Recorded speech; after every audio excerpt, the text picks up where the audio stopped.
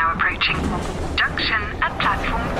Passengers, airport, please stay on board. Next stop, road station. iOS helps you control which apps you share your exact location with. There's more to iPhone.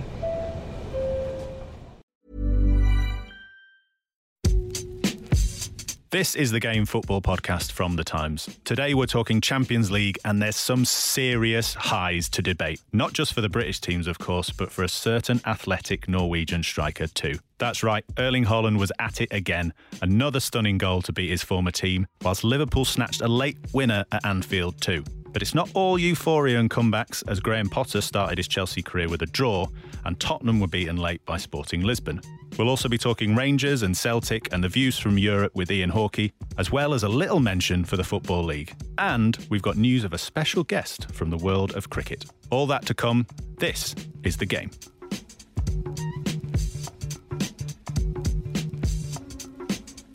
Hello and welcome to The Game Podcast. I'm Tom Clark, standing in today for Hugh Woodencroft, who is away for the day at a wedding. Thankfully, though, I'm joined by the perfect happy couple, Gregor Robertson and Ian Hawkey, to discuss the latest action from the Champions League. Now, when you get the caretaker role, it's sometimes worth trying to do something a bit different. Try a left field tactic, maybe. But let's be honest, you can't get away from him. So I'm going for the obvious. Erling Haaland. Another stunning goal, another winner for Manchester City as they came from behind to beat Dortmund 2-1. Now, Ian, I'm coming to you first with a challenge. It's your first show of the season. Can you think of something new to say about Erling Haaland? Over to you. Well, we could avert our gaze slightly from the wonderful finish and praise the wonderful cross, but that wouldn't really answer your question, would it? That's cheating. So yeah. No, I mean, I think Pep Guardiola got in before me by likening the goal to a very famous Johan Cruyff goal from the 1970s. Which was similarly athletic. So no, it is hard to think of new superlatives for Haaland. But I guess what he's done is he has scored a different type of goal to the dozen. I think that he's already scored for City and reminded us that really there's very little in his portfolio that's not possible. I mean that was a variety of skills, wasn't it? High jumping, hurdling, and magnificent timing. Gregor, you've been tasked once again. I was down on the editing floor before coming up here. Let's get Gregor. Poor old Gregor, just because he played a few games in defence at some point in League One in football. Gregor is being asked for about the fourth time, how do you defend Erling Haaland? But there is a genuine point, and Ian made it with reference to that amazing cross by Cancelo. In defending that goal is part of the beauty of it, the cross, in Absolutely. that it's outside of the foot. As a defensive line, you're probably looking at it and going, well, he's right-footed, he's not going to cross now. Yeah, but it's also across the back post like that is actually one of the hardest things to defend. But usually it's because a winger's coming in from wide and, at the back, almost to the byline. And sometimes it's just impossible to reach for a defender. So you really got to focus on cutting out the cutback, if you know what I mean, or trying to get a block in the finish. But Haaland is so big and his levers are so long and he's so kind of strangely, awkwardly athletic that you didn't need a winger coming in at the back post. He just threw the outside of his left foot at it and it was a goal. So really, from a defensive point of view, that moment was, I'd say, almost impossible to defend against. But the thing, if we're trying to say it's anything new about Haaland, from watching him, increasingly, I think his biggest strength is actually his patience. Because he does nothing. He does nothing for the majority of games. I've said that earlier after watching his first game. It's striking how little he does and how little he has to do. And to maintain a kind of ability to be able to explode or to just make the right movement at the right time. As I say, that patience. And look, he's still doing things. His sheer presence, his mere presence on the pitch is drawing defenders towards him. It's creating space for others. And it's probably imbuing a ripple of anxiety through the team, through the opposition. But it is still striking how little he does. He touched the ball 26 times last night, and that's quite high in comparison to some of his Premier League games. There was that famous one when I think he was at 8. Yeah. And I think he got an assist in that game. So that is the most striking thing for me. The patience he has and his ability to just switch it on at the moment and make the deciding, the telling action in the game. But it's working, isn't it? And that's what the brave people during the summer who dared to suggest that it might not click this quickly for Haaland and City said that, oh wait, it's a changing system. They'll have to change the way they play. Ian, it was something we debated quite a lot on the preview shows and things. How have you been impressed with the way City have adapted to Haaland's arrival? Very, because I think that it has meant them curtailing some of their instincts, and also I think possibly he had to curtail some of his instincts as well. I think there's a temptation now to decide that because he's such a brilliant centre forward, and there's a vacancy for an orthodox centre forward in a very well developed City team, that sort of imposes a ceiling on him. I mean, Erling Haaland, he's got good feet, as I think we've probably all noticed. So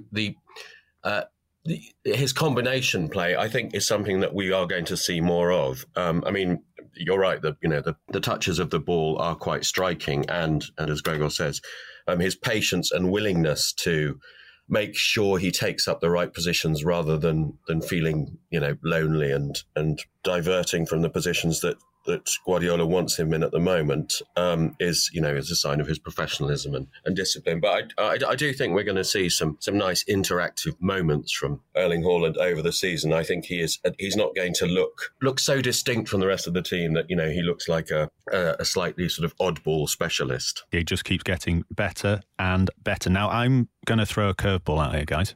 I might have started with Erling Haaland, but John Stones for me, better goal. Anyone? Gregor, you're a defender. Step up. 1-0 down. Outside of the foot. Top corner. If I'd scored, I would say it was a better goal. But no, I mean, because you've got to look at the goalkeeper, surely, don't you? Yeah, true. I think so. Maybe slightly.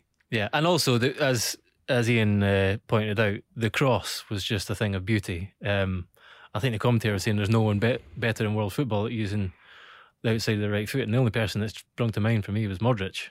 But he is remarkable at it. He's kind of edging the ball forward, and you see him edging the ball forward knowing that whatever happens next, he's going to use his right foot, even though it's a position to cross with your left, because he's so good at it. And it was a delicious cross. So that combined with the athleticism and the sort of jarring, impact of that moment.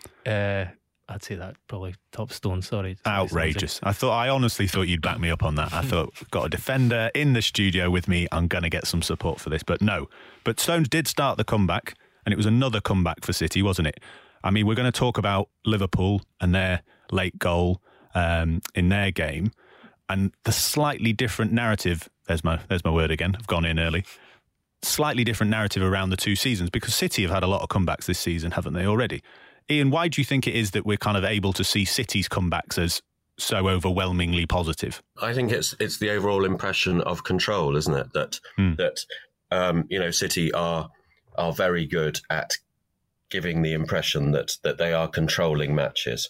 That's what they are. Whereas with Liverpool, we see the obvious symptoms of they're not going through their very, very established drills effectively, whereas with City that happens much less and tends to happen the later stages of the Champions League and not really until then. So I think it's an impressionistic thing, and it in that is City's self-assurance, and some of that is expressed in their patience, their confidence that if they are in control of matches, they will overcome a setback, and also that the opposition will have become exhausted by chasing them around by the later stages of games, and it's a pretty sure technique, certainly in the Premier League and in the early stages in their European runs. Guardiola was right though. They were poor in the first half, and even start second, and it's just about, I think he used the word rhythm, didn't he? Changing the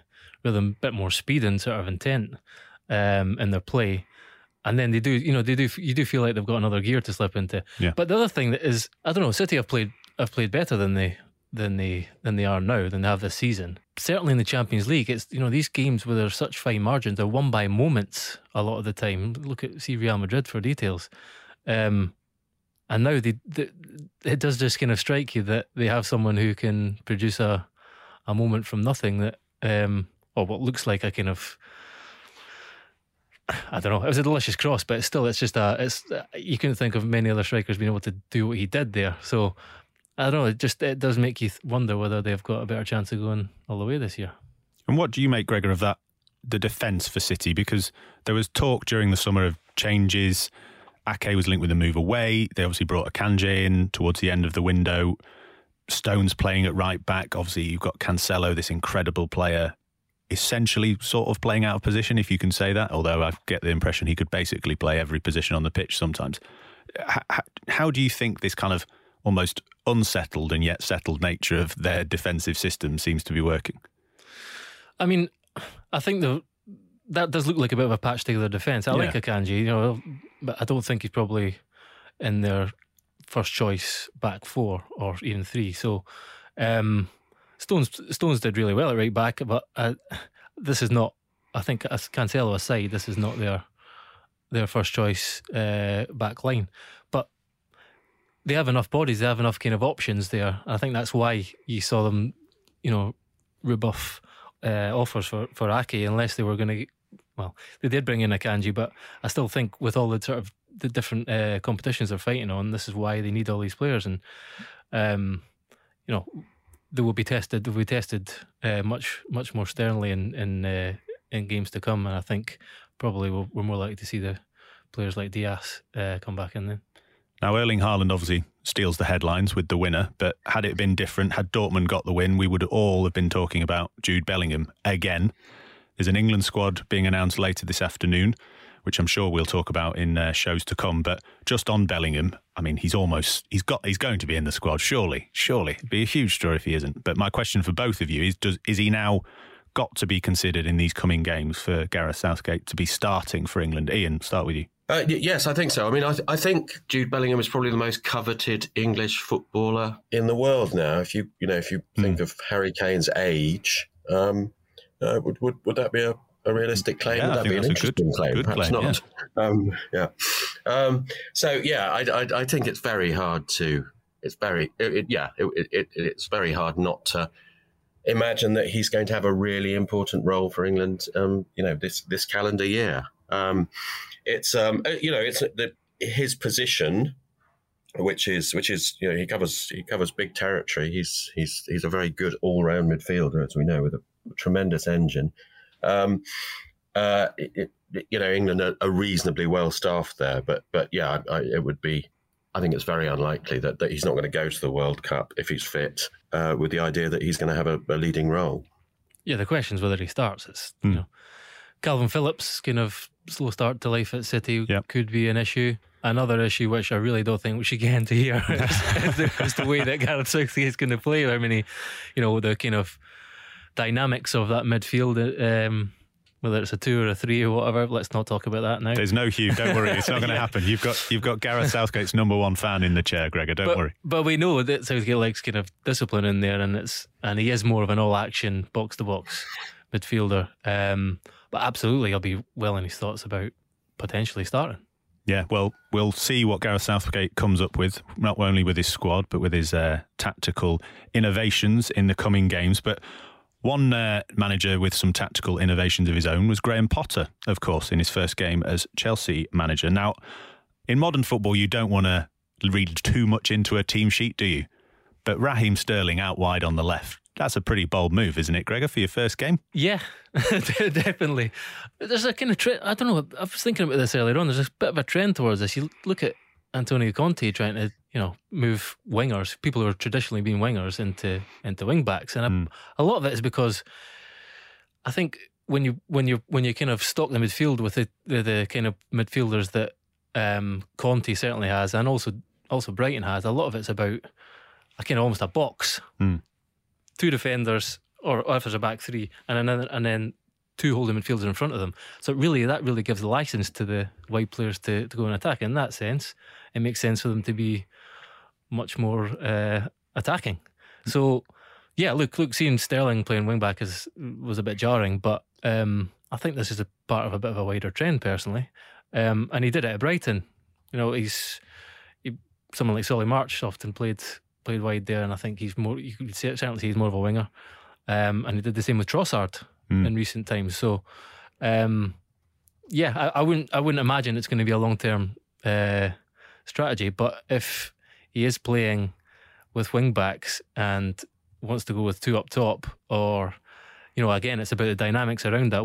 It's hard to see where Sterling actually fits in then. Yeah, but it is interesting you say, and that's why I kind of prefaced it with the slight element of caution. In modern football, we don't just interpret from the lineup on the pitch, do you? Absolutely, particularly with Potter. Absolutely. So, and I was discussing this morning, and when you look into some of the statistics like average position maps and things, you see that actually what the system allowed for was Sterling to still be the most advanced forward on the pitch.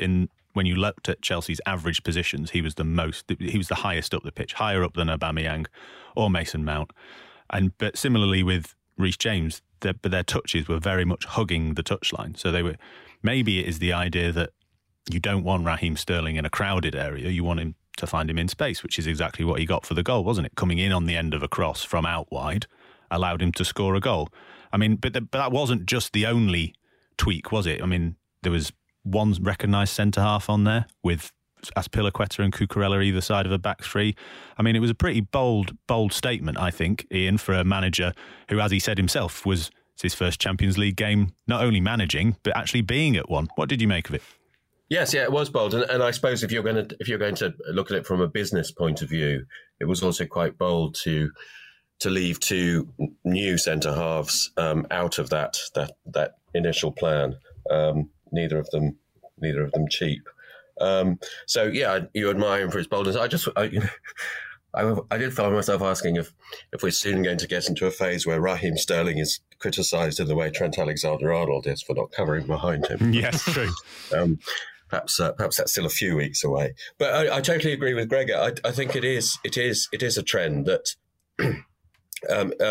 innovative coaches are not asking that automatic question, oh, you can't put this dedicated career winger as a wing-back. But Ousmane Dembele has been playing at wing-back occasionally for Barcelona. Now, he would fit the absolute old-fashioned definition of a non-dedicated tracker back, typically, and very much a forward-looking player. But yeah, I think people are looking differently at systems and how much ground other people can cover, particularly with a back three. Lucas Moura is another one at Spurs who, in pre-season, played a lot of games there. And I think, not sure how you feel about it, but Conte has an eye on converting him as well. So, but I think a reference is last week when the line that jumped out from Johnny Northcross' interview with Potter was that he was saying he almost described him as a post-formations manager, and it is about covering space and finding space and exploiting it. That seems to be more of his, more of a priority actually than the way you send out what the numbers are in terms of a 3 at the back or a 4 at the back. He just wants the players to be in space and interacting well together and covering for each other. And that's clearly why he picked Cucurella and Azpilicueta too, because he sees the strength being them being on the ball and actually being able to join in attacks as well. Yeah, I mean, in terms of talking about boldness and innovations and post-formation, that was one of the things that struck me most about this move, was that I kind of looked at it and Graham Potter's someone who is kind of everyone's favourite manager, isn't he? Even if you're not a fan of the team that he's managing, everyone seems to be quite a fan of his. And I kind of looked at it from afar and was like, oh, Graham, have you really gone for the right club here? Like, there was just something about it that seemed to jar with me. But maybe the Todd Bowley era will be different. But Gregor, how difficult is that for a manager? Because some of these things we're talking about, they're easy for Pep Guardiola to implement and tell Raheem Sterling, look, you're going to play out wide left, mate, and things like that. How difficult is it potentially for a manager like Potter, who, as we said, never managed in the Champions League, never even been to a game, making this huge step up to talk to some of these players and dropping some of those players, as Ian says? How difficult is that going to be for him in the coming weeks, do you think? Yeah, look, that was one of the big question marks about the appointment, really. I don't know, the way he spoke though in his kind of unveiling as well, he was honest. He said, it's still about dealing with human beings. That's still the most important part of the job. So some of them will get aboard and some won't. And he's got to be backed enough to move the ones on who are not. So Yeah, I mean, it's a very different challenge for him. But I think that what we're seeing, despite some of the strange utterances from Todd Bowley in particular, we're seeing a kind of change in culture actually at Chelsea, or certainly that's what they want. Whether if they're seventh in April or whatever, and out the running for the top four, and they can still hold firm, and there's I don't know, they're drawing 1-1 with Brighton. Whether they can sort of, because Chelsea have to win now. That's been their blueprint. Another thing that makes it so different is that how different this is from who and what's come before. It's all been about ruthless winning. Yeah, that's what all even the managers who've been in place since Abramovich has been at the helm have all just been winners. Yeah, and Potter's not been a winner yet. He's been someone who builds a culture, and winning's the thing that comes from that. Yeah, well, it's interesting you say that, because Ian, I wanted to ask you what the kind of view from Europe was, if you like, because Chelsea, as Gregor says, synonymous with sack a manager, and then they go looking for the next biggest, brightest, most successful manager from anywhere in Europe, from Italy, from Spain, from France, and this time they pluck a bloke from Brighton. Has Potter got a bit of notoriety about him for what he's done across Europe, or are people a bit like, who? I'm afraid there is a little bit of who, just partly because he, as he admitted, he hasn't been spotted in many grandstands in the Champions League, and obviously he hasn't played in a major, in the principal European competition. I think the Östersund success was noted, but no more than that. At the same time, there isn't so much of a show us your medals culture with managerial appointments anywhere now. The head coach of Bayern Munich at the moment is a young man in his 30s who never played at senior level. Jose Mourinho never played at senior level, etc., etc. So I think, whereas Graham Potter did. Graham Potter had a distinguished senior career, if not a glamorous one. So I think in that sense, I don't think there's skepticism. And also there's less, especially in Southern Europe, I think there's less eyebrow raising about the high turnover of Chelsea managers, because it's a low turnover compared with certain Italian clubs, and it's not that much higher than Real Madrid over the last 20 years, really. So the idea of Chelsea sacking another manager, so what? One other thing I wanted to ask you about Chelsea, Ian, was, and we'll come on to talk about the team he left, but Aubameyang, what was the kind of take on that move in Spain, in terms of not been at Barcelona that long before he then pops off again? No, but who has been at Barcelona that long? Yes. I mean, it was, but by the end of this absurd transfer window, there was a sort of fatigue with all these surreal comings and goings, and by that stage, the Barcelona narrative was all about how can we gouge another 20p from down the back of the sofa. Oh yes, let's sell this fellow that we got for free 5 minutes ago. So I mean, and also remember at Barcelona, Lewandowski was everything and sort of is everything still. So any collateral damage to ensure that a red carpet was rolled out for Lewandowski was sort of acceptable. I mean, I think you can feel a little bit of sympathy for Aubameyang. He was really good for Barcelona. He rescued their season to a certain extent. But it's now just going to be another 6-month episode in his varied career. I think he probably deserves a bit of patience at Chelsea as well, because it all happened rather suddenly, and obviously had a quite disturbing incident at his home just before he left. But I don't think there'll be a lot of Aubameyang nostalgia. No. Well, one man who will be hoping that Aubameyang definitely produces similar form for Chelsea is Todd Bowley, of course, Chelsea's new owner, and he has been speaking this week, hasn't he? He's got some big and bright ideas. Hey guys, I know how to fix English football. What do we reckon to that impression, everyone? Pretty good? Oh yeah, awesome. Yeah, thanks, man. But he did obviously come up, it's an idea we've heard in various forms before, the All-Star game, North v South. I don't want to dwell on it too long. I must confess that when I first heard about it and thought, yeah, this could be quite good fun. But I didn't know whether that was just me with my editor's hat on, thinking this is a great topic of conversation for a load of articles, get the writers to give their teams, readers will love it. And actually, then when I thought about it, I found myself on the side of Liverpool manager Jurgen Klopp, who obviously dismissed it fairly out of hand and said, if you can find a date in the calendar, which is already jam-packed, let me know. So I think I'm probably on the side of it's a bit of a gimmick. Let's move on before we discuss it too seriously. Gregor? Absolutely on your side, yeah. I'm just kind of also a bit gobsmacked that he's not got like some PR advice somewhere. Like someone that he's actually having a chat with about his ideas, who knows about football. He clearly doesn't have that person because he keeps... I don't know. The thing about this is not just that it's a bad idea. You can have ideas. It's just that it kind of just shows a bit of a lack of understanding, really. That's one thing, having room in the fixture list for it.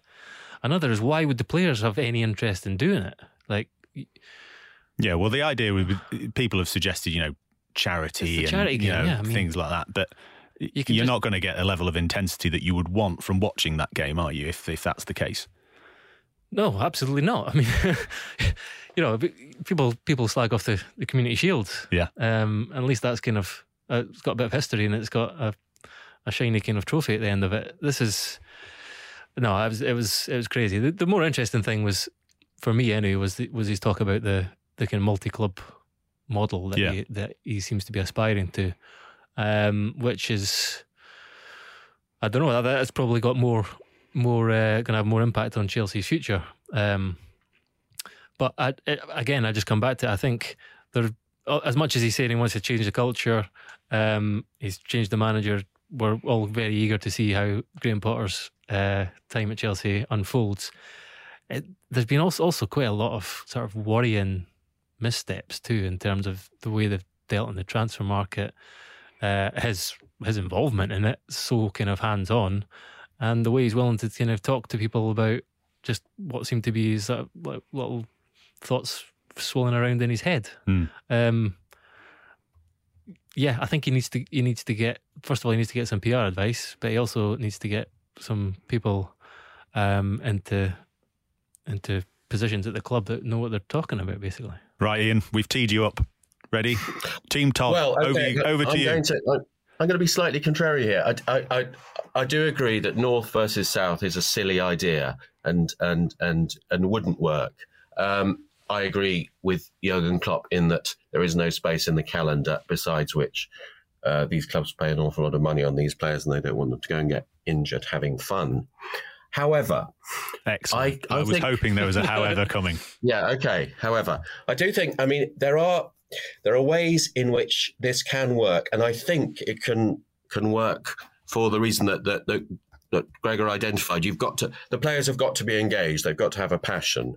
Now, North versus South doesn't work because it's not a concept. But if you had some sort of possibly regional game, or maybe mini tournament, I can hear now that the calendar is cracking as I say this. Then I think you might create something that people got interested in, and I can think of a couple of examples where it works elsewhere. I don't know a lot about Australian rules football, but I think they have a sort of state of origin thing, which is a highlight of the season. So, you might play for the Sydney team, but you might be from Darwin or something. So you play for Northern Territories against Victoria or whatever. And I think that this works quite well there. And in Spain, you've had for a long time this tradition at Christmas, which was winter break time, of people playing for their regions. So people would go back for the Christmas holidays and play a well-attended, enjoyable, watchable fixture, region against region. Now, this has become a bit politically complex in certain places now because it's when Catalonia play. And, they generally get good people coming, either other regions in Spain or, serious international sides. It's become a bit of a focus for nationalism, sovereignty, and so on. But it's a tradition that worked and had a hold on the popular imagination. And, Gerard Piqué will always turn up to play for Catalonia. Cesc Fabregas used to try and come even when he was in England, and so on. It has a place. It has a place in the culture, and I think the players are engaged. That's the key thing. And because it's keying into sort of regional allegiance, they're back with their mates, and so it's fun. It's something they want to get involved in. So sorry, you suggesting that because that's slightly different in that they are from those regions. Most of the players. Oh, absolutely, exactly. So there's an engagement, there's a feeling. So now I'm going to talk off the top of my head now, and it's probably going to sound silly, but if you had, I don't know, the northeast of England playing against, shall we say, Greater Croydon? You'd have a really good game. Yeah. Sheffield would have a decent side as well, wouldn't they? Good defence. Kyle Walker, John Stones. Can I just Oh no, that's Barnsley. I'll get that. Can I just make sure I understand this here? Are we talking about players from the northeast? Yes, yeah, absolutely. Yeah, so it's to do with your. But you won't get many Premier League players there. It's not much of an all-star. You don't have to ask people to produce birth certificates, but it's where they're from. Yeah, exactly. Yes. Okay. Well, it's not where they live. It's not where they play. It's where they're from. Well, look. The key thing. I mean, no, easy. One to come back to that is that's what internationals are. But I get that's interesting. That's an interesting. You do get a good bit of tribalism in England when you break it up. You know. Anyone from the north who meets in London, they're mates. When you're talking about East and West Coast, but then you pass Watford and you're enemies again. Honestly, I'm telling you.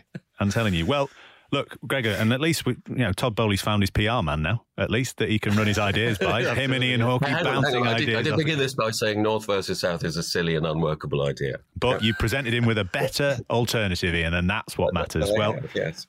Actually, I also had another idea. If you could bear with me on this. So if you wanted some sort of exhibition for English football and what people like about it, you could also think about maybe having some sort of pre-season tournament which celebrated the internationalism of English football. So you could have South America against Europe, maybe an all-African team, maybe a rest of the world team. This tournament's already taking a month, I can hear. But, yeah.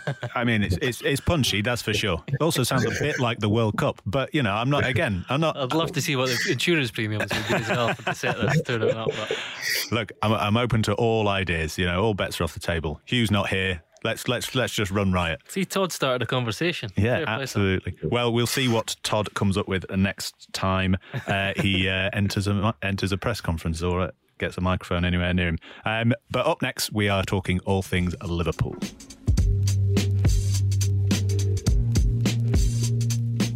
So we've already talked about City's comeback at the Etihad, where there was another late winner at Anfield. Liverpool picking up a late goal. Joel Matip just crossing the line to give them a big and important win in the Champions League. Now, we've already talked about the kind of narrative around City's late goals and the winners that they've had late on. For Liverpool, it feels slightly different, doesn't it? It feels like a team not quite gelling to me, and also gaping holes at the back. Goodness me, I never thought I'd see them concede so many chances at Anfield. I mean, Ajax really could have and probably should have got at least a point from that game. Gregor, what did you make of it? I thought Liverpool were improved, absolutely. Yeah. But Klopp was right to say, there's still a lot of work to do, and we're not going to get carried away by this, because they were reliant on a last minute winner. But they were a bit more of the Liverpool we know in terms of the front three looked really much more menacing. Diaz in particular, that's the way he kind of runs in from left to right, and can shift the ball so quickly and get a shot off or link play. I think he's really stepped up, and Thiago, I think we just of the performance that underlined how important he is now to Liverpool, because of the way that teams now sit in and can frustrate Liverpool. I think he's got to be, the way he orchestrates Liverpool's play is vital. So, there's still the odd hairy moment at the back, but I also think Van Dijk came out afterwards and spoke quite honestly about how he knows he's not been at the level he can be, that he's had a dip. He had a little dig at kind of ex-pros and commentators who have sort of been a bit less than understanding of that in the knowledge that players do this. But I think also, clearly we've got to speak about Alexander-Arnold as well, just in the because of the fact that the goal came down his side again, and he was just slightly out of position, stepping out a bit too much, and the space was exploited. And it's almost like, I think clearly some teams are targeting him now, and it can only be a fraction. It can only be one moment in a game, but that's sometimes enough at this level. And but again, it's the same kind of conversation. You combine that with what he gives Liverpool going forward, and some of his passing, it's just sublime. So it's certainly not everything back on track for Liverpool, but for me it was a much improved performance. I want to come back to the defence, because you obviously raised the point about Trent, but I think there's a bigger issue with the defence. But you mentioned the front three, and I found that really interesting that you were picking them out, because the startling thing about that was that they were without their big summer signing. Now, we've talked about one team who've adapted to a big number 9 coming in, a leading man, really well. Ian, how have you seen it? You gave us your view on City. How have you seen kind of Liverpool's transition, if you like? Because to me, I feel slightly like maybe the sending off against Palace has knocked Darwin Núñez and Liverpool a little in terms of their progression through the changes. But it's interesting that Gregor picked out the forward line, which was missing Núñez. Yeah, absolutely. I mean, it was a very bad thing for, remember, quite a young player. Really, really desperately seeking momentum, knowing that he's come into a club where a very, very popular predecessor has left and sort of opened up the vacancy, and obviously blotted his copybook with that sending off. So yeah, there's such a momentum team as well, Liverpool. So yeah, I totally agree. That suspension was bad for club, bad for manager, and very bad for player. But I guess there was a slight tendency possibly to forget about Diogo Jota in all this. He's really important, and he's one of a few reasons in terms of players returning to fitness and trying to get some form, for which Liverpool can be quite optimistic. Thiago being another. So I do think, with fitness permitting, it's likely that we're going to see a slightly more recognisable Liverpool quite imminently, or at least after the international break. Now, I mean, obviously, a lot of people made a big deal of Haaland and Núñez, coming in at the same time, both to the top two teams. But it is interesting, isn't it, when you think about, Gregor, you mentioned Diaz, Ian, you've mentioned Jota, but obviously they've still got their star man, Mohamed Salah, who they gave a massive contract to. And if you compare that to City, say, who sold Raheem Sterling and brought in Haaland, that allows for a more easy switch, doesn't it, in terms of how you might want to play? Because, yes, they've still got Phil Foden and Riyad Mahrez, but they're all kind of rotating cogs in the machine, aren't they? They're very effective and very skillful players, but they're not Mohamed Salah in the same way that he is for Liverpool.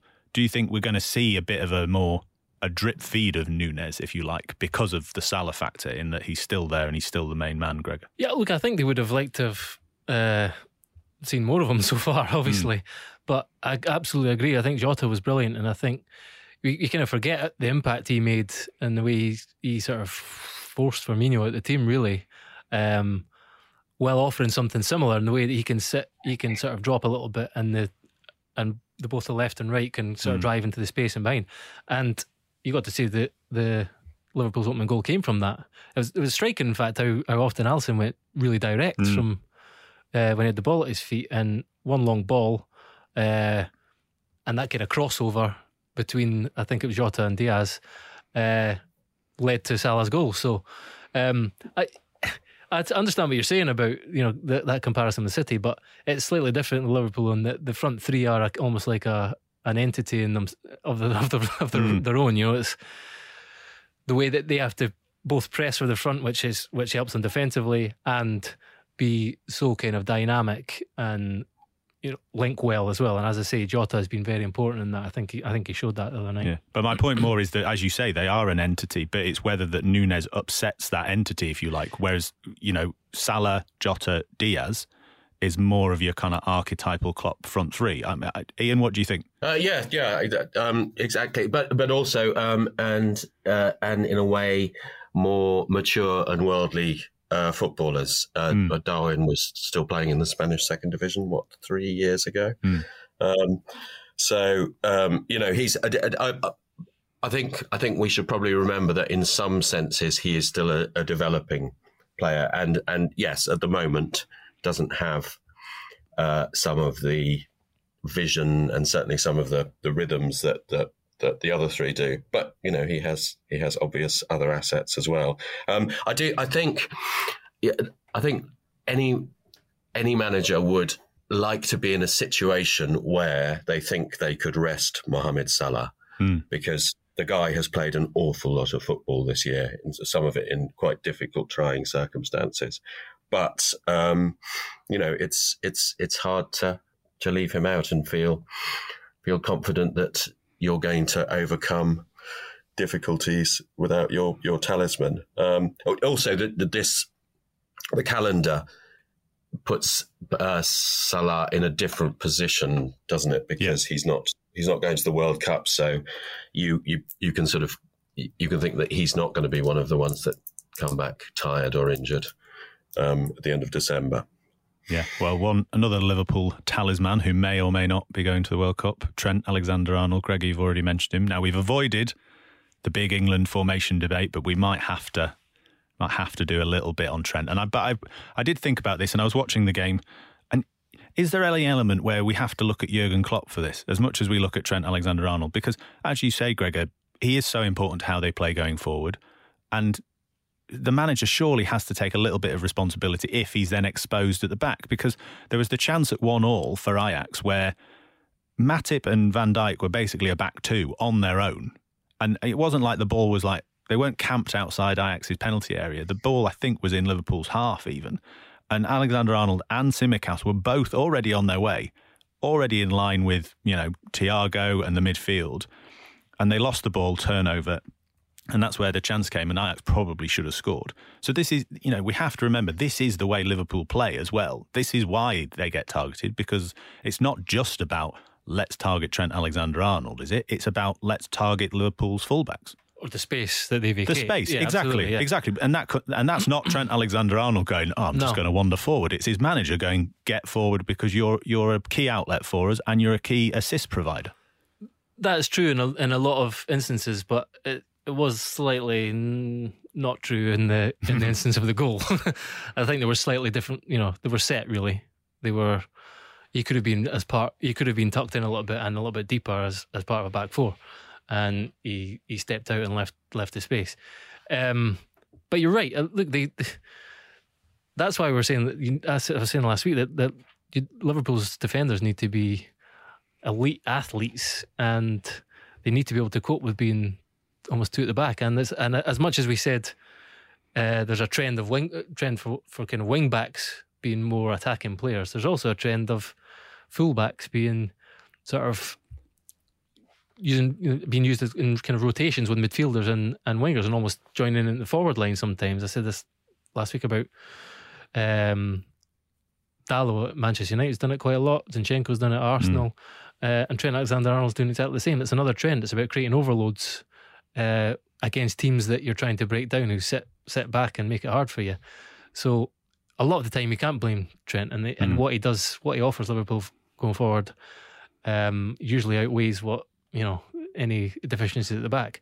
But they're being exposed a couple of times this season, and they've not always been just because he's playing higher up the pitch because of his attacking output. Sometimes it's been a lapse, basically a defensive lapse, and that's the thing that he needs to rectify, really, particularly if he wants to play for England. It does seem to me as well, Ian, that more than just the Trent and the fullback space, it does feel like Liverpool are a little bit more open as a team this season. I don't know whether that's the changes, whether that's the injuries.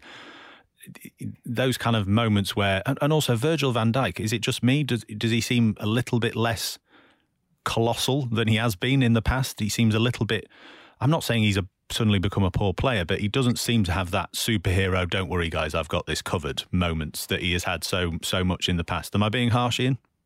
No, I think that's true. I mean, and you know, we tend to notice his errors and his, you know, positional flaws because he sets such high standards. You know, I know this has been said endlessly, but Liverpool played an awful lot of games in the last season, and there is bound to be some fatigue, and if it's not physical, it's psychological. It's to do with getting yourself up there twice a week mentally, and you know, I think we'd be astonished if they didn't show, you know, some symptoms of having played every single game that was on the timetable last season. Well, I wouldn't say got away with it. I think they probably deserved to win, but it was a late goal that got them the 3 points. Now, one team that didn't get a late goal and were on the end of a defeat, a slightly surprising defeat perhaps, were Tottenham in Lisbon, losing 2-0 to Sporting, with both goals coming in the 90th minute. Now, I was speaking to some of the Tottenham fans who I work with, and there's a lot of them in the office. And it was striking. It's something I said before on the podcast this season, which was when the opening game, when they went behind to Southampton and then came back and won. A colleague of mine who was in the ground said, I've never known anything like it. We weren't worried, even at 1-0. And even after this game, I spoke to the same colleague and he said, it's okay, it's fine. Probably needed a bit of a reality check. Gregor, is he right? Is this the Conte effect in full force? They're happy, they're settled, they've got good players, they don't mind losing the odd game. We'll see how long that lasts. Yeah. You think they should be a bit worried by this? I don't. Look, there's no doubt that Conte, not just in the way he plays, but also the kind of mentality that he tries to imbue in his team, we're going to see less of this, I think, and we have seen less of it so far under Conte. It was a bit of a kind of a late collapse, yeah. But before then, Spurs weren't bad. They were probably deserving of a point, and I personally wouldn't get too worried about it. Look, it's a different calibre of opposition as well in the Champions League, and there's also Conte's record in the Champions League and whether it's going to be quite the same as it has been in domestic football. So, but I wouldn't be worried by this at all if I was Spurs. I just think it was a bit of a late collapse, and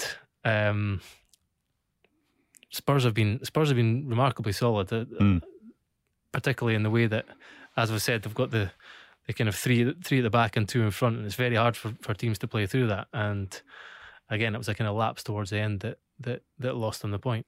Ian, what do you reckon? Worrying signs for Tottenham, or just a welcome reality check after a good start to the season? I think possibly a little shout out for Sporting, who were good.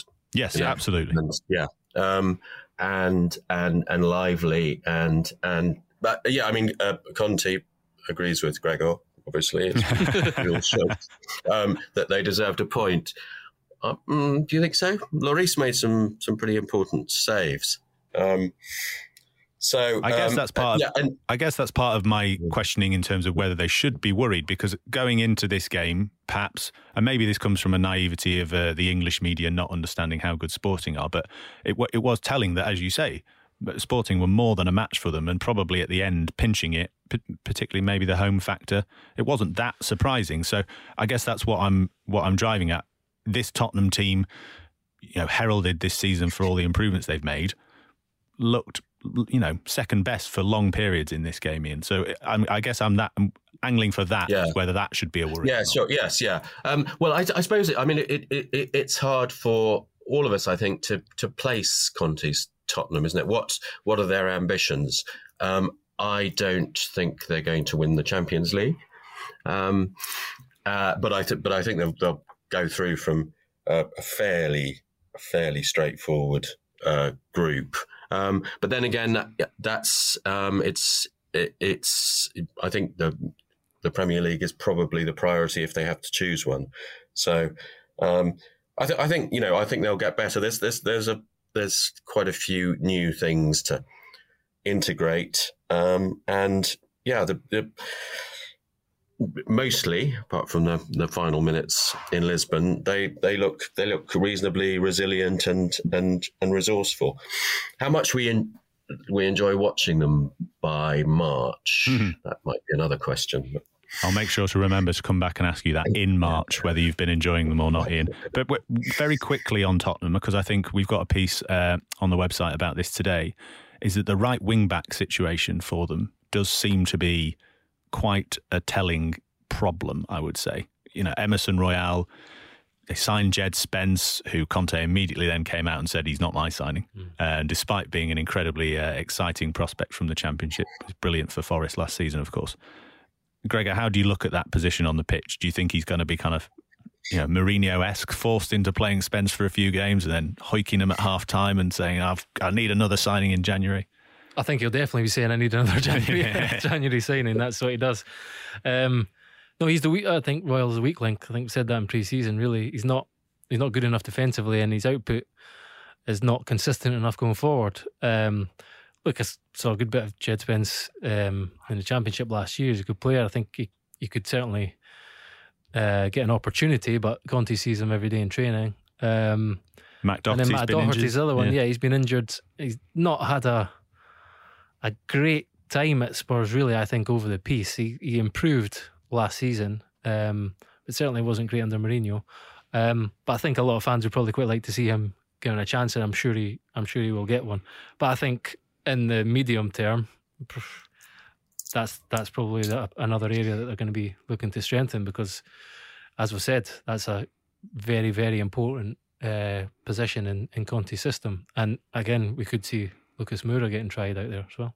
Yeah, we shall see whether Jed Spence will get a chance for Tottenham in the coming weeks.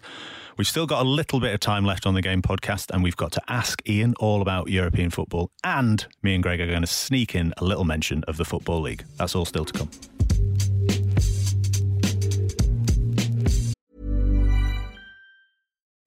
VoiceOver describes what's happening on your iPhone screen, VoiceOver on, settings, so you can navigate it just by listening.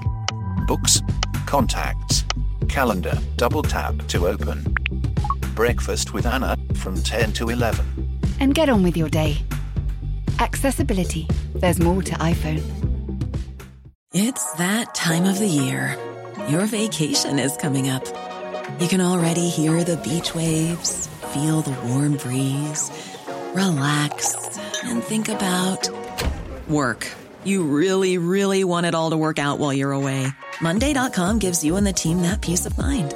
When all work is on one platform and everyone's in sync, things just flow. Wherever you are, tap the banner to go to Monday.com. Many of us have those stubborn pounds that seem impossible to lose, no matter how good we eat or how hard we work out. My solution is PlushCare. PlushCare is a leading telehealth provider with doctors who are there for you day and night to partner with you in your weight loss journey. They can prescribe FDA-approved weight loss medications like Wegovy and Zepbound for those who qualify. Plus, they accept most insurance plans. To get started, visit plushcare.com/weightloss. That's plushcare.com/weightloss. Well, Ian, I've already mentioned it's your first show of the season, and so I thought we'd do a little bit of a quick fire. Gregor and I are going to ask you a few questions about European teams and what you've noticed this season. And I'm going to go first, partly because I've thrown this curveball at Gregor and he's looking at me across the studio as if to say, you didn't tell me about this plan, what's going on? But he can think on his feet. You didn't tell me either. I like to keep you all guessing. You know, this is how it works when Wozencroft's not here. You know, plan goes out the window. Freestyle it. Now, this first one, nice easy one for you, Ian. Barcelona. And we've followed them all season. You've written lots of excellent pieces for us in the Times.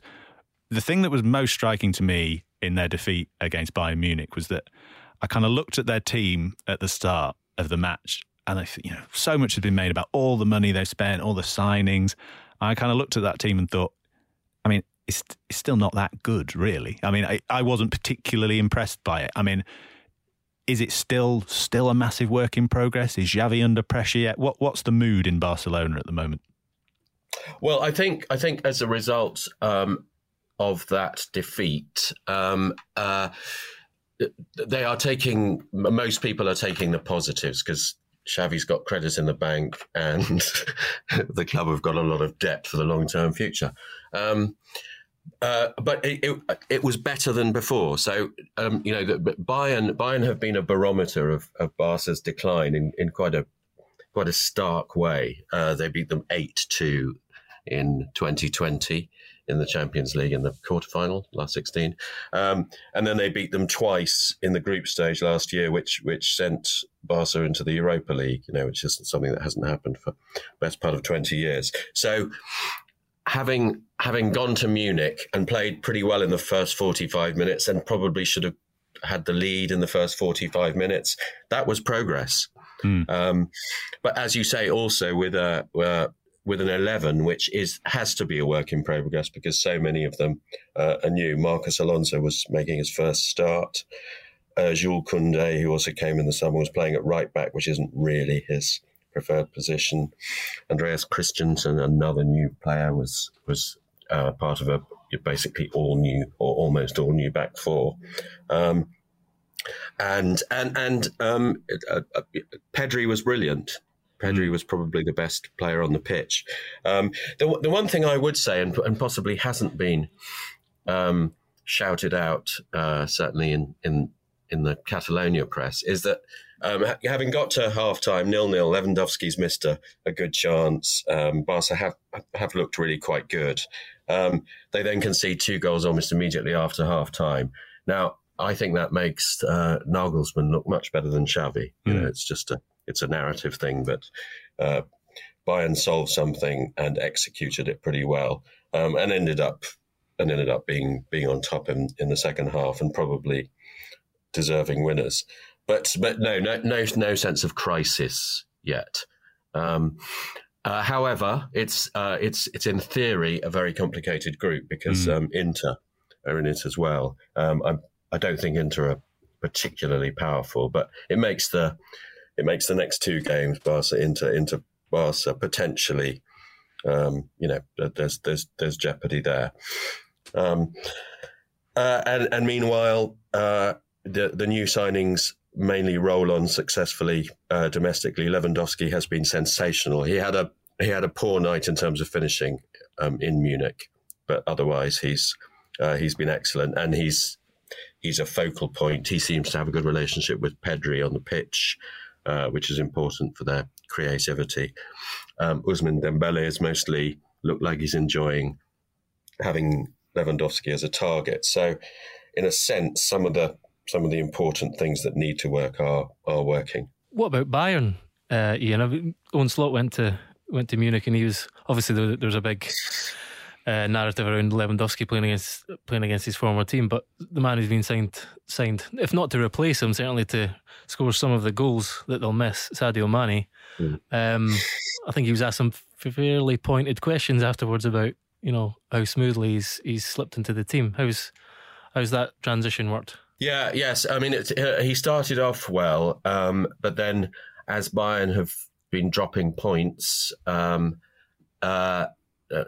has looked like not the perfect fit as yet, put it that way, and he didn't have a great night on Wednesday. So there is quite a barrage of questions about whether Mane is going to work and whether he can possibly fill Lewandowski's big boots. There was Thomas Muller was talking a bit before the game about this transition, and he said, well, we've got a little like we were talking about earlier. Actually, we've now got a central striker who's not less of a obvious target man. So it means we might be less predictable than we used to be. But I think if that argument is going to work, Mane probably needs to start scoring more goals. I mean, they are a very well equipped attacking team. Leroy Sané has been good in the last couple of weeks, and they've still got a huge supply of wingers. And the other player who's been playing very well in a fairly attacking role is Jamal Musiala. So the one that got away Yes, yeah. Well, The one that got away. Thank God we haven't got to work out how to get him in the England team as well. It's bad enough having Jude Bellingham. Ian, finally, the holders, Real Madrid, 2-0 win against RB Leipzig, 6 points from 2 games, top of the table. Carlo Ancelotti is going to do it again, isn't he? Well, I mean, he's got every reason to feel satisfied. Although, rather like against Celtic, they didn't look very comfortable on this week, but they pulled it around late on, which is so much their trademark now that it barely needs reporting anywhere. Courtois made important saves as ever. The issues around Madrid are there's a post Casemiro thing. There's how long can the midfield last, and in that sense, Ancelotti should feel quite pleased because Fede Valverde, who was the sort of the fourth midfielder next to the famous trio, has been absolutely fantastic this season. And the new signing, Aurelien Tchouameni, has looked good and solid and confident when he's played. So, so the idea that the great midfield trio was going to be broken up and everything would collapse from there is being challenged. They've been missing Karim Benzema, who may or may not be back for the Madrid derby this weekend. And, he really is their only true centre-forward. So the goals are going to have to come from somewhere else for as long as he's out. And so far, Valverde stepped in. Vinicius has stepped in. So they're managing that. But tougher tests ahead, for sure. Yeah, well, we shall see. But they've definitely made a good start, and slightly ominous that, as you say, they can lose those players such as Casemiro and still look fairly potent in the Champions League. Ian, we're going to let you go, mainly because me and Gregor have got a little 2-minute chat about the Football League. That's coming up on The Game. But just before Gregor and I get into the nitty-gritty of the Football League, I'm here to tell you about a very special bonus episode of The Game podcast. On Friday, I sat down with Ed Smith, former England cricketer and chief selector for England cricket between 2018 and 2021. Ed joined us to talk about football, tactical innovations, and his new book, Making Decisions, Putting the Human Back in the Machine. He also had a little mention for his beloved Arsenal. Now, if you're listening to this show at the weekend, that episode with Ed is already out, so go and track it down.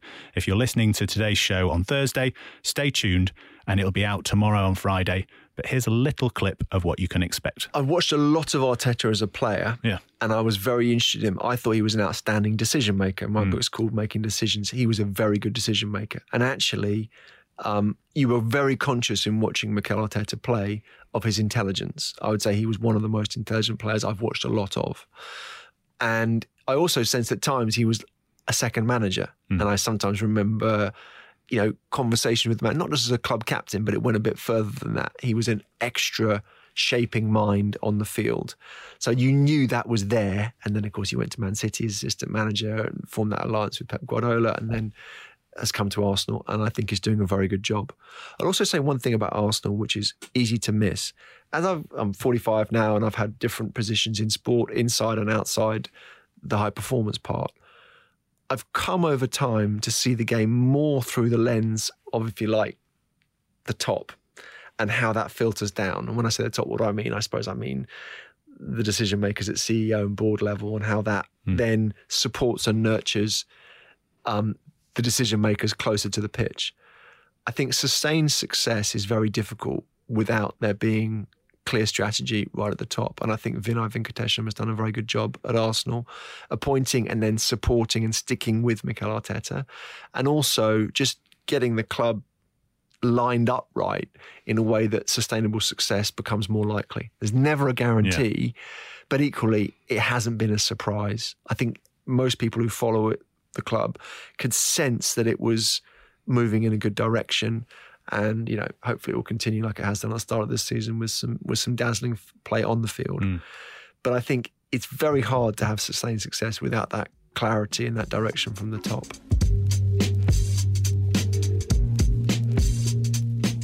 So now this was going to be the cute little ending, me and Gregor, no woos and croft, no worries, just a nice little chat about the Football League. But no sooner had Ian Hawkey hung up and left us behind as Robertson stands up, kilt, Scotland tattoo, says, what about Rangers and Celtic? And he's quite right.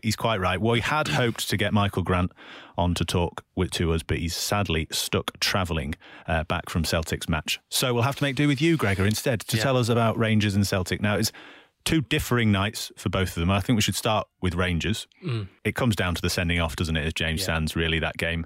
I do think it did feel a little bit like they were clinging on for large parts, but the sending off we were talking about beforehand, it was a foul, wasn't it?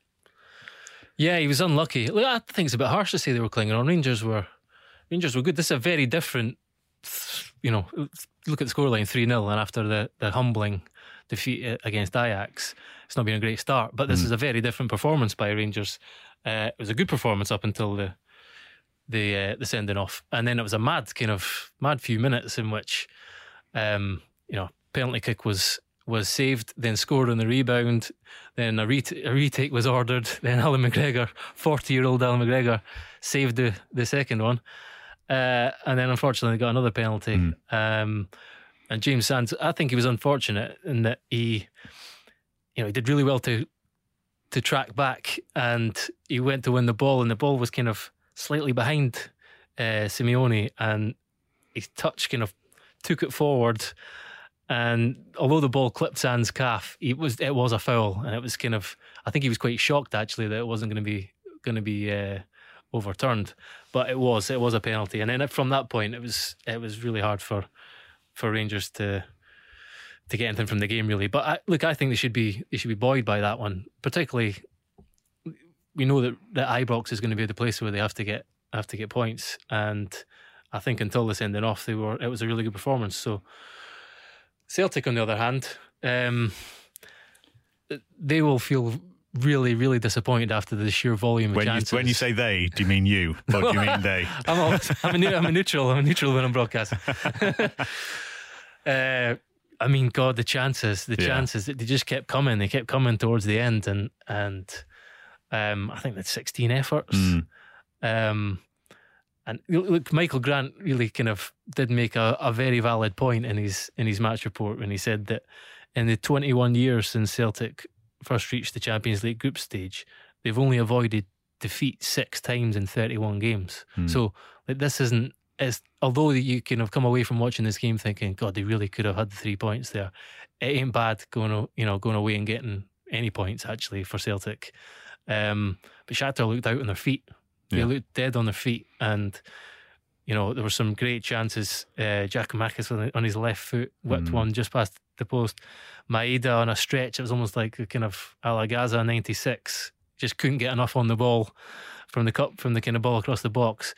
And Jota went on a mazy run, brilliant feet, and then the turf gave way under his feet just as he went to pull the trigger. And you're saying, no, this is not going to be Celtic's night. So I think Michael Grant said it was, they travelled 1,000 miles to take a baby step, but it was a baby step forward nonetheless. How do you feel about Postecoglou and rumours linking with him? He's poo-pooed that. It's not happening, I don't think. I think he sees he's playing in the Champions League. That impartiality went quite quickly, didn't it? The listeners, I certainly hope he's poo-pooed it. He made some kind of promising noises anyway. No, look, I think it's bad timing. It's bad timing. I'm not someone who's going to sit here and go, it's Brighton or, compare them to Celtic, because the world that we live in now is that any move to the Premier League is going to be enticing. But I think Postecoglou, from where he came, what he did last season, and what still lies ahead in terms of the Champions League programme, and what Celtic have done in the first 2 games. Their first 3-0 game against Real Madrid didn't feel like a 3-0 game either after the first half anyway. And they were just punished by kind of ruthless kings of Europe in the second half. But Celtic have been good. They've been good in both games so far, and there's no reason to. We see how bad, how poorly Leipzig's start has been. We have no reason not to feel that we can do something in this group. Actually, there you go. I know. Sorry, he cracked eventually. I knew. Well, now you're full fan. One quick one I wanted to ask you about Celtic, as well as Postecoglou. Something we've talked about is their recruitment. You've mentioned Jota for Liverpool. There's another Jota who seems very, very impressive, and that's Celtic's new signing this summer, isn't it? Yes. He was on loan last season. Was made permanent, and yeah, he's a real talent. As I say, that kind of mazy run he made into the box, he's got great balance and kind of an ability to send a player the wrong way while kind of doing very little with the ball, if you know what I mean. He kind of steps over it or runs beyond it and then goes the other way, and yeah, real talent. The recruitment has been great, and Hatate is someone who's a joy to watch. O'Reilly as well, who came from MK Dons. I mean, there's been some kind of left field ones, and Greg Taylor was a Kilmarnock player and didn't have much. You know, he took a while to make an impact, but he's looked like a different player at left back, and it was his cutback actually to Giacomakis for probably the best chance towards the end of the second half. So yeah, looks like a well-rounded team. There's slight vulnerability on the counter, and that's where Shakhtar scored the goal. I slightly wondering about Joe Hart and that he kind of went to ground slightly too easily, but certainly all to play for still. Absolutely. Now, can we talk about the Football League? Quick. Let's do it. Come on. We've got producer John, Nottingham Forest fan, forgetting about those years in the Championship. Now he's a big-time player in the Premier League, waving at me, going, too long. Well, listen, Woozy's not here. I'm in the hot seat. We're talking about the bloody Football League. And I'm telling you why. The reason why is because we've talked about the Champions League. We've talked about all these superstars. You will not see a better goal this week than the one Sunderland scored at Reading. They're third. If you've not seen it, get on Twitter, get on YouTube, track it down. It is absolutely sublime. From the goalkeeper all the way up the pitch, basically one touch. I think there's 2 back heels in there. There's a brilliant ball right across the Reading defence. And Jack Clarke, who's a player that's shone at Leeds early on in his career, moved to Tottenham, things stalls for him. Takes a lovely touch when a lot of players would have tried to hit it first time. Takes a lovely touch inside a sliding defender, which presumably is every defender's nightmare when they end up on their backside, and smashes it home. 3-0 win for them into the playoffs under Tony Mowbray. They lost Alex Neil, lots of their supporters, some of whom I know. My good pal Kenny was very worried. He supported them for a long time. He's thinking, here we go again. I told him, no, don't worry. Tony Mowbray's your man. Do you not think, Greg?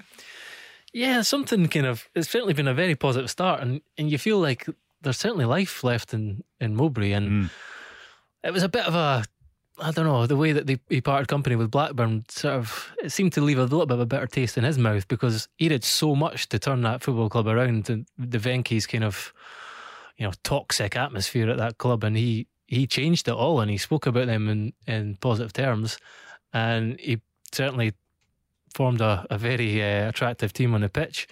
And he showed he was quite kind of flexible too. Last season he went much more direct with Blackburn. He saw that it wasn't quite going to get them to where they wanted to be.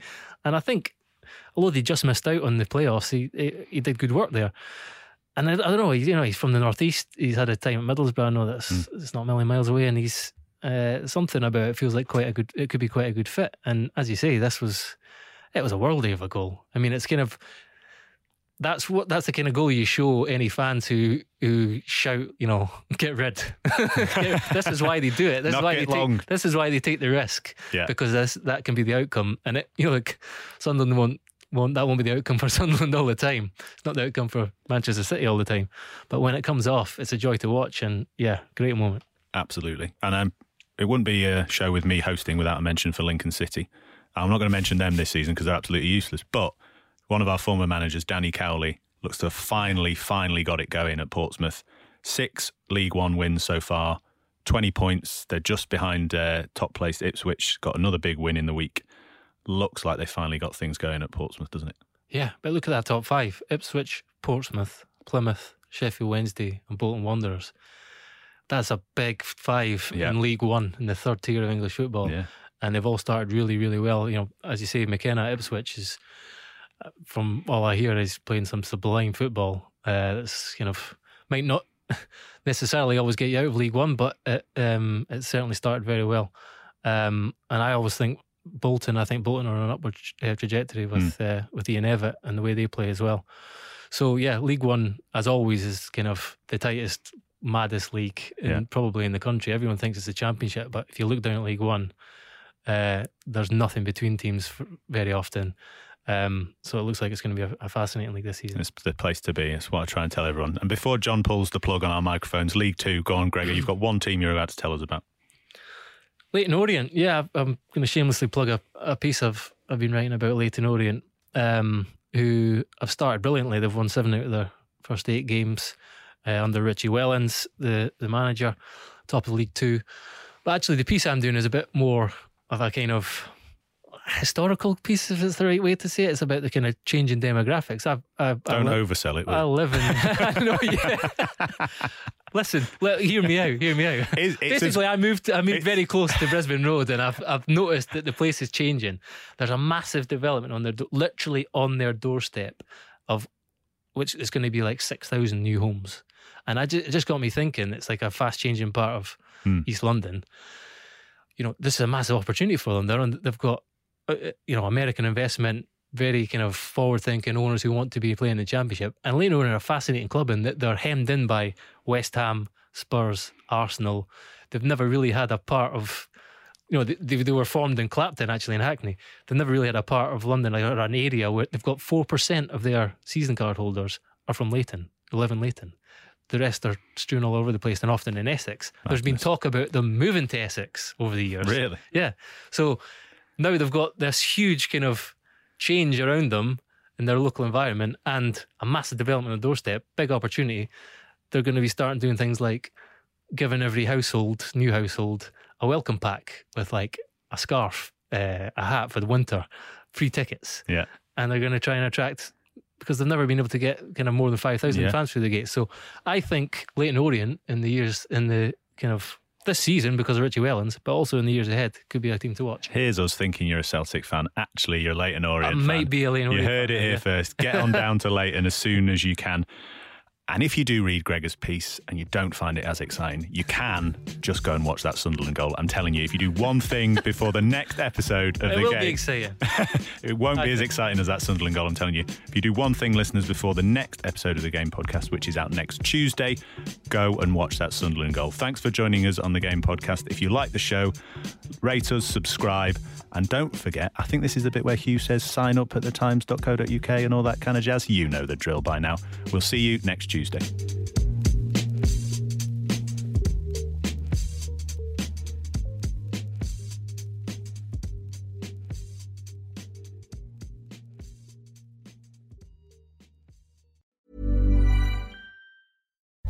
As you're listening to me, Daisy, Apple's iPhone disassembly robot, is dismantling an iPhone into lots of recyclable parts. That's how Apple recovers more materials than conventional recycling methods. Thanks, Daisy. There's more to iPhone. Hi, I'm Daniel, founder of Pretty Litter. Did you know cats tend to hide symptoms of sickness and pain? I learned this the hard way after losing my cat, Gingy. So I created Pretty Litter, a health monitoring litter that helps detect early signs of illness by changing colors, saving you money and potentially your cat's life. Pretty Litter is veterinarian developed, and it's the easiest way to keep tabs on your fur baby's health right at home. Go to prettylitter.com and use code ACAST for 20% off your first order and a free cat toy. Terms and conditions apply. See site for details.